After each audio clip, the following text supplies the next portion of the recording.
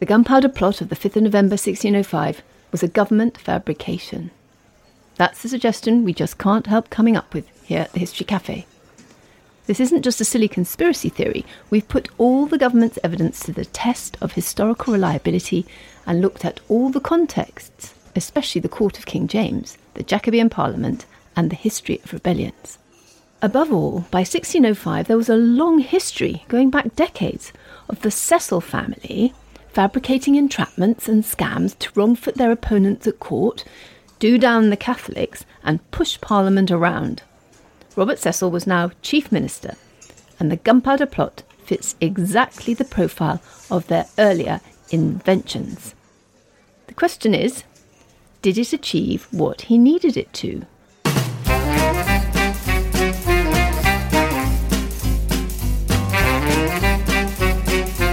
Hello, good to see you at the History Café. This is where we come to talk usually about historical stories everyone knows. Just want to try out some new ideas. I'm John Rosebank. And I'm Penelope Middlebow. At the History Café, we revisit stories that have got stuck in our collective memory, but just don't look quite right to us. So get yourself a coffee, pull up a chair, and let's see what happens.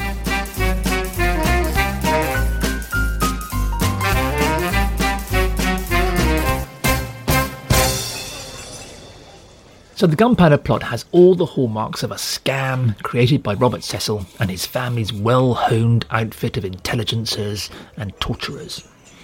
There was a Catholic rebellion in November 1605, but it was a conventional rising in the Midlands, which never raised much support and was over in under a week. But in the old family tradition, Cecil took this existing, largely harmless rebellion and turned it into something much more spectacular. As we've seen, he then used it to undermine his enemies at court, especially Harry Howard, the Earl of Nottingham. But the plot's main target had always been Parliament.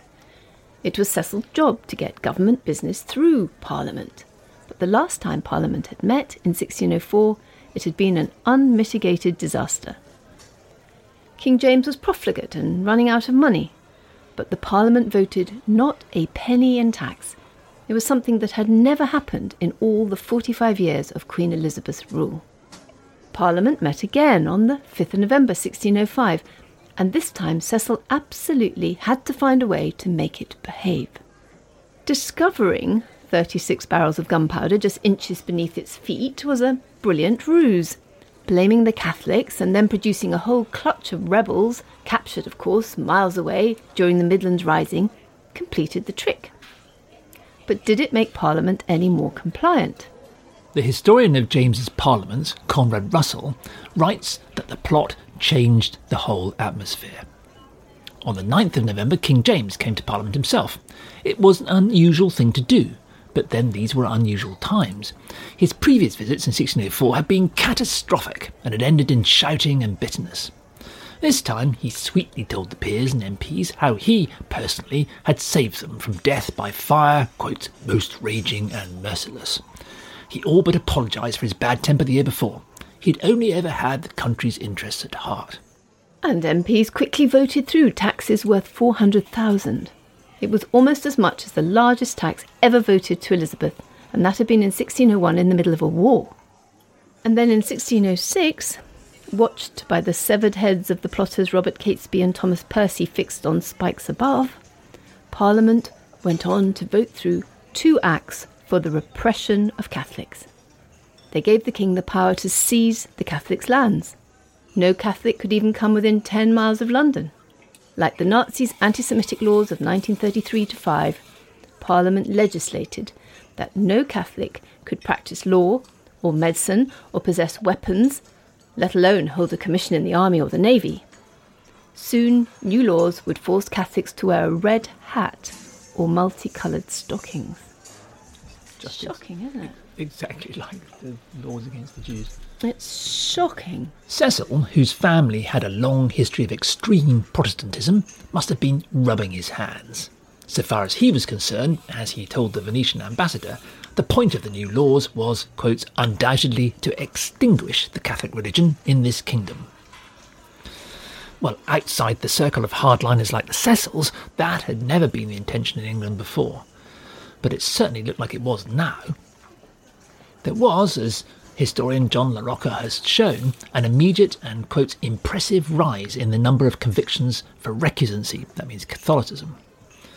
In 1606, a massive £10,210 was levied in fines from Catholics, compared with just over 2,000 the year before. With his Lord Treasurer's hat on, Cecil was able to make even more from the lands he seized from Catholics who were unable or unwilling to pay. On one day alone in 1606, he made over £9,000. Levies from Catholics were almost paying for the intelligence network that was spending so much of its time tracking them down. So Cecil's bid to push Parliament into voting more taxes and cracking down on Catholics had succeeded beyond what were probably his wildest expectations. Rivals at court, particularly the Earl of Nottingham, were on the back foot. Nor was that all. Behind the scenes, Cecil went on taking massive bribes from the Spanish, who knew there was now no alternative but to keep him on side. Besides his annual pension from the Spanish of £1,000, Cecil took a bonus of £12,500 in 1608 and £11,000 in 1609. It's probably about £1.5 million today. So Cecil was laughing all the way to the bank. Well, not exactly.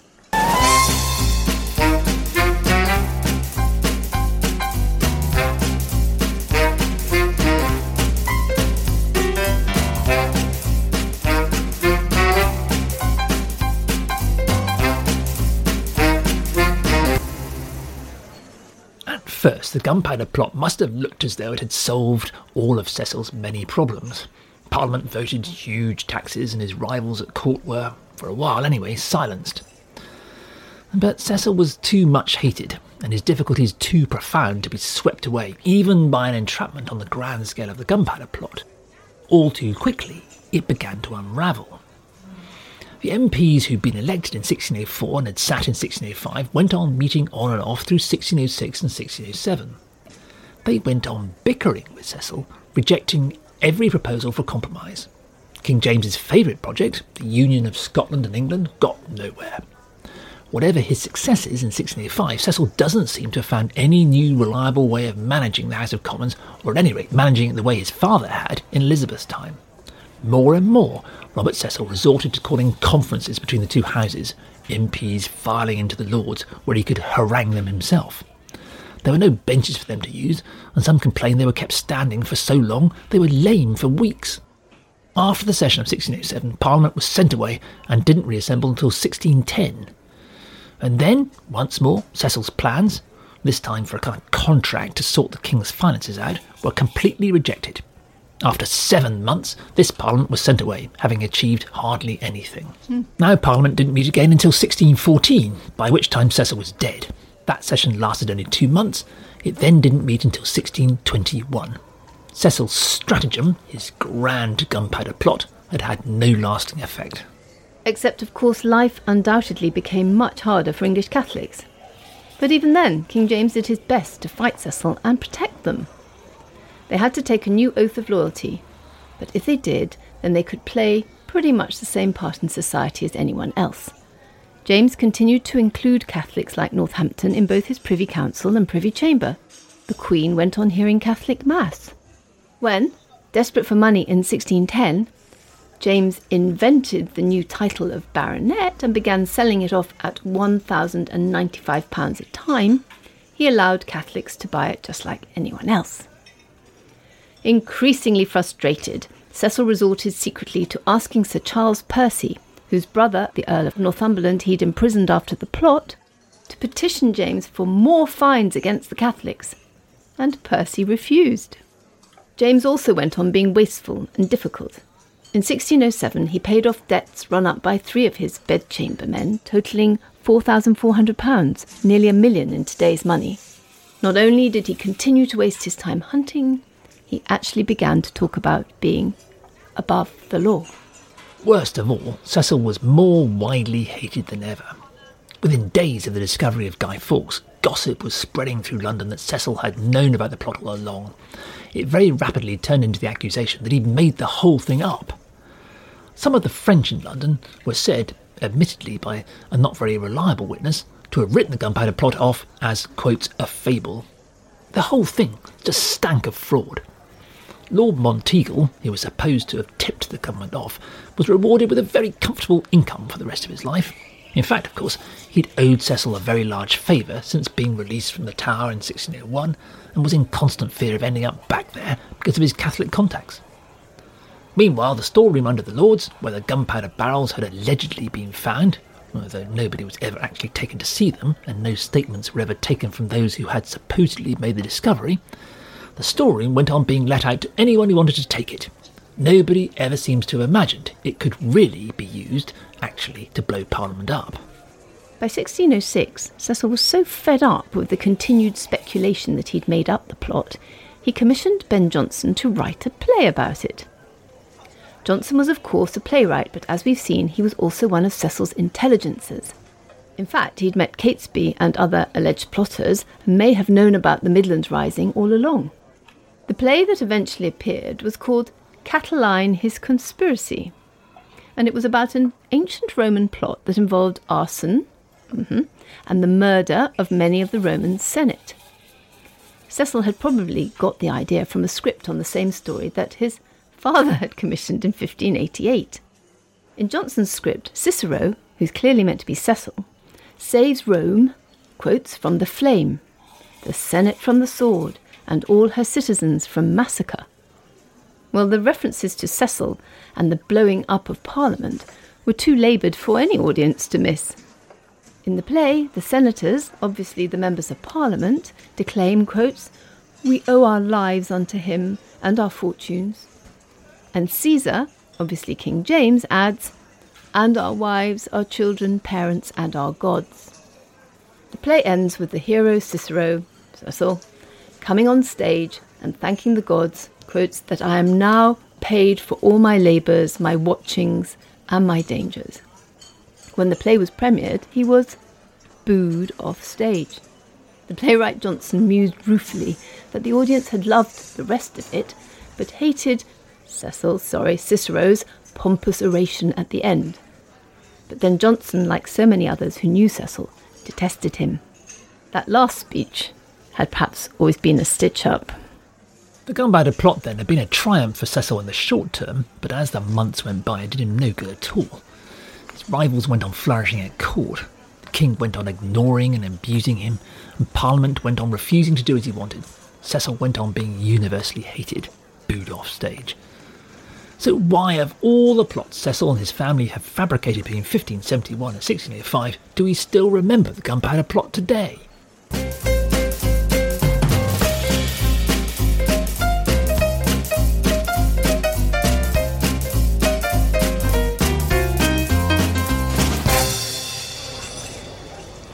So why do the British still let off fireworks and burn bonfires on the 5th of November today? Everyone except St Peter's School in York, where they have fireworks but no bonfire, because it's Guy Fawkes' old school. Well, on the first anniversary, the 5th of November 1606, people were forced to celebrate by going to the established church. Parliament had passed a law ordering, quotes, a public thanksgiving to Almighty God every year on the 5th day of November. In fact, it wasn't removed from the Anglican prayer book until 1859. The fireworks began that very first year, 1606. The next year, the town of Canterbury let off nearly 50 kilos of gunpowder. By 1610, they were orchestrating their explosions with music. The tradition of burning a figure on the bonfire began in 1625, but in fact it wasn't Guy Fawkes, it was the Pope, who shared the privilege with the devil. And all this was in fact a protest that King James's son Charles had married a French Catholic princess. But the official calendar under James had plenty of other public holidays at which bonfires were lit, including the king's accession, the day he came to the throne, his birthday, his coronation, and his escape from a Scottish plot he claimed had set out to assassinate him in 1600. Well, we've long forgotten all the rest, so how and why did 5th of November outlive all the others? Partly, of course, it has to do with the prejudice against Catholics that ran long and deep in English society, and as we saw in our very first discussion about the Gunpowder plot at the History Café, profoundly coloured the way even historians wrote about it until very recently. That's the reason 5th of November survived the Civil War and Protectorate, 1641 to 60. During those years, Cromwell, Oliver, and the Puritans even banned Easter and Christmas. But of course 5th of November survived because it was a victory over the Puritans' arch-enemies, the Catholics.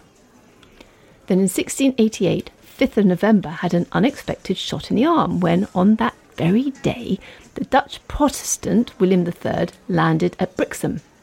He brought his army ashore, marched towards London, and forced the Catholic King James II into exile. After that, Pope burning on the 5th of November lived on as a double celebration. Now, Guy Fawkes didn't replace the Pope as the man in the hot seat until after 1800, when laws against Catholics in Britain were finally beginning to be relaxed. Historian James Sharp suggests it might have been because people thought that Guy Fawkes was either Spanish or Dutch, countries which at that time, the 1800s, were occupied by Britain's arch-enemy Napoleon. But it soon became apparent that the public had a sneaking affection for Guy Fawkes. Sharp reckons using Guy as a fond word for a young man dates back to 1818. After what's known as Catholic emancipation in 1829, the ending of most of the rules against Catholics, 5th of November became a day for unofficial anti-Catholic disorder, often muddled up with the working class tradition of Mischief Night. In the town of Guildford, for example, young men ran amok wearing dresses with their faces blacked up. Many children used to learn the poem Remember, remember the 5th of November, Gunpowder, Treason and Plot. I see no reason why gunpowder treason should ever be forgot. Well, that seems to have appeared around 1870, though some of it may be, at least 100 years older. Certainly even today, 5th of November fireworks show no sign of going away, though probably fewer and fewer people have any idea what they're celebrating. What we've been suggesting at the History Cafe is that we perhaps shouldn't be celebrating anyway. The Gunpowder Plot was the work of a vicious, torturing and intolerant regime. We argue that it was a murderous fabrication that led directly to a number of brutal deaths and contributed to harsh religious persecution that lasted for centuries. We've suggested that historians perhaps need to take a fresh look, setting their plot not in the context of the hopelessly inadequate documents that support it, supposedly, but in the context of a string of similar plots dating back to 1571. These were snares and traps in which Robert Cecil and his father before him fabricated and entrapped innocent, or more often not quite innocent people, for their own benefit. In 1605, the intelligence outfit Cecil's father had developed under Elizabeth was functioning in the same slick, secretive way it always had.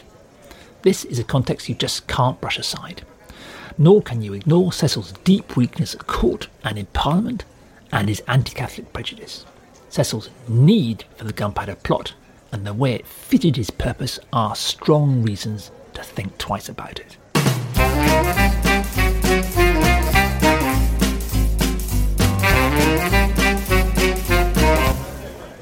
One of Cecil's victims in 1605 was Nicholas Owen, the brilliant designer and creator of many of the refuges in which Catholic priests had hidden from Cecil's intelligences. Owen had been badly disfigured by torture in the 1590s. After the Gunpowder Plot, he was put back on the rack and tortured to death. He died on the 1st of March 1606. He was 44. On the 25th of October 1970, he was recognised as a saint of the Catholic Church. By contrast, Robert Cecil died on the 24th of May 1612. He was 48. It was immediately clear that very few thought of him even as the man who'd saved King and Parliament from destruction. Instead, the news of his death was greeted with a flood of jeering, mocking pamphlets. Fresh libels come out every day, wrote one Londoner. Quotes, the memory of the late Lord Treasurer grows daily worse and worse. His practices and jugglings, in other words, his shady plots, come more and more to light. Those who may best maintain it have not forborne to say that he juggled with religion, with the king, queen, their children, with nobility, parliament, with friends, foes, and generally with all. Now, jeering at the recently dead was a common sport in 1612. Mocking public figures, not only the Cecils but also their enemies, as well as leading churchmen, even the king, was daily entertainment in the taverns, then as now. But the scorn and venom poured on Cecil seems to have dwarfed everything. He was bitterly criticised for taxing everyone else but dodging taxes on his own enormously increasing wealth. He was hated for seizing and enclosing common land around his houses. He was never forgiven for having engineered the death of the dashing Earl of Essex in 1601. Cecil was damned, it seems, by almost everyone as rapacious, scheming and immoral, quotes, a monster of mischief. Leaving aside all the cruel mockery of his disability and the scurvy which disfigured him and ultimately helped kill him, there was widespread satire of his sexual appetite. Cecil was widely believed to have divided his time between two mistresses. Many, wrongly, believed he died of venereal disease. Quotes, come with your tears, bedew his locks, death killed him not, it was the pox. Despite a determined campaign by the Cecil family and a close circle of associates to publish his praises after his death, the overwhelming verdict was that the man had indeed been a monster. Quotes, oppression, lechery, blood and pride, he lived and like Herod died. What's important for us is that it seems that virtually nobody at the time had trusted Cecil. Nobody remembered the Gunpowder plot or looked back to the official account of it, in which Cecil had played a central part. When he died, Cecil was remembered as lying and self-serving.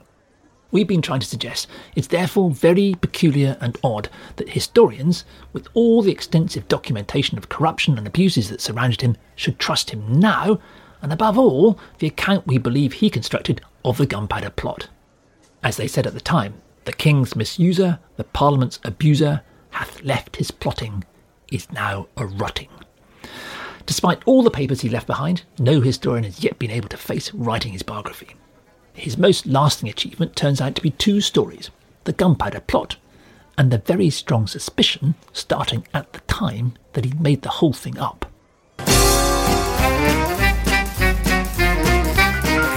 For more on this story and others at our History Cafe, go to historycafe.org. There you'll find information about us and also about further reading you can do. It's also a way to ask us any questions you might have. Or contact us on social media at History Cafe Pod.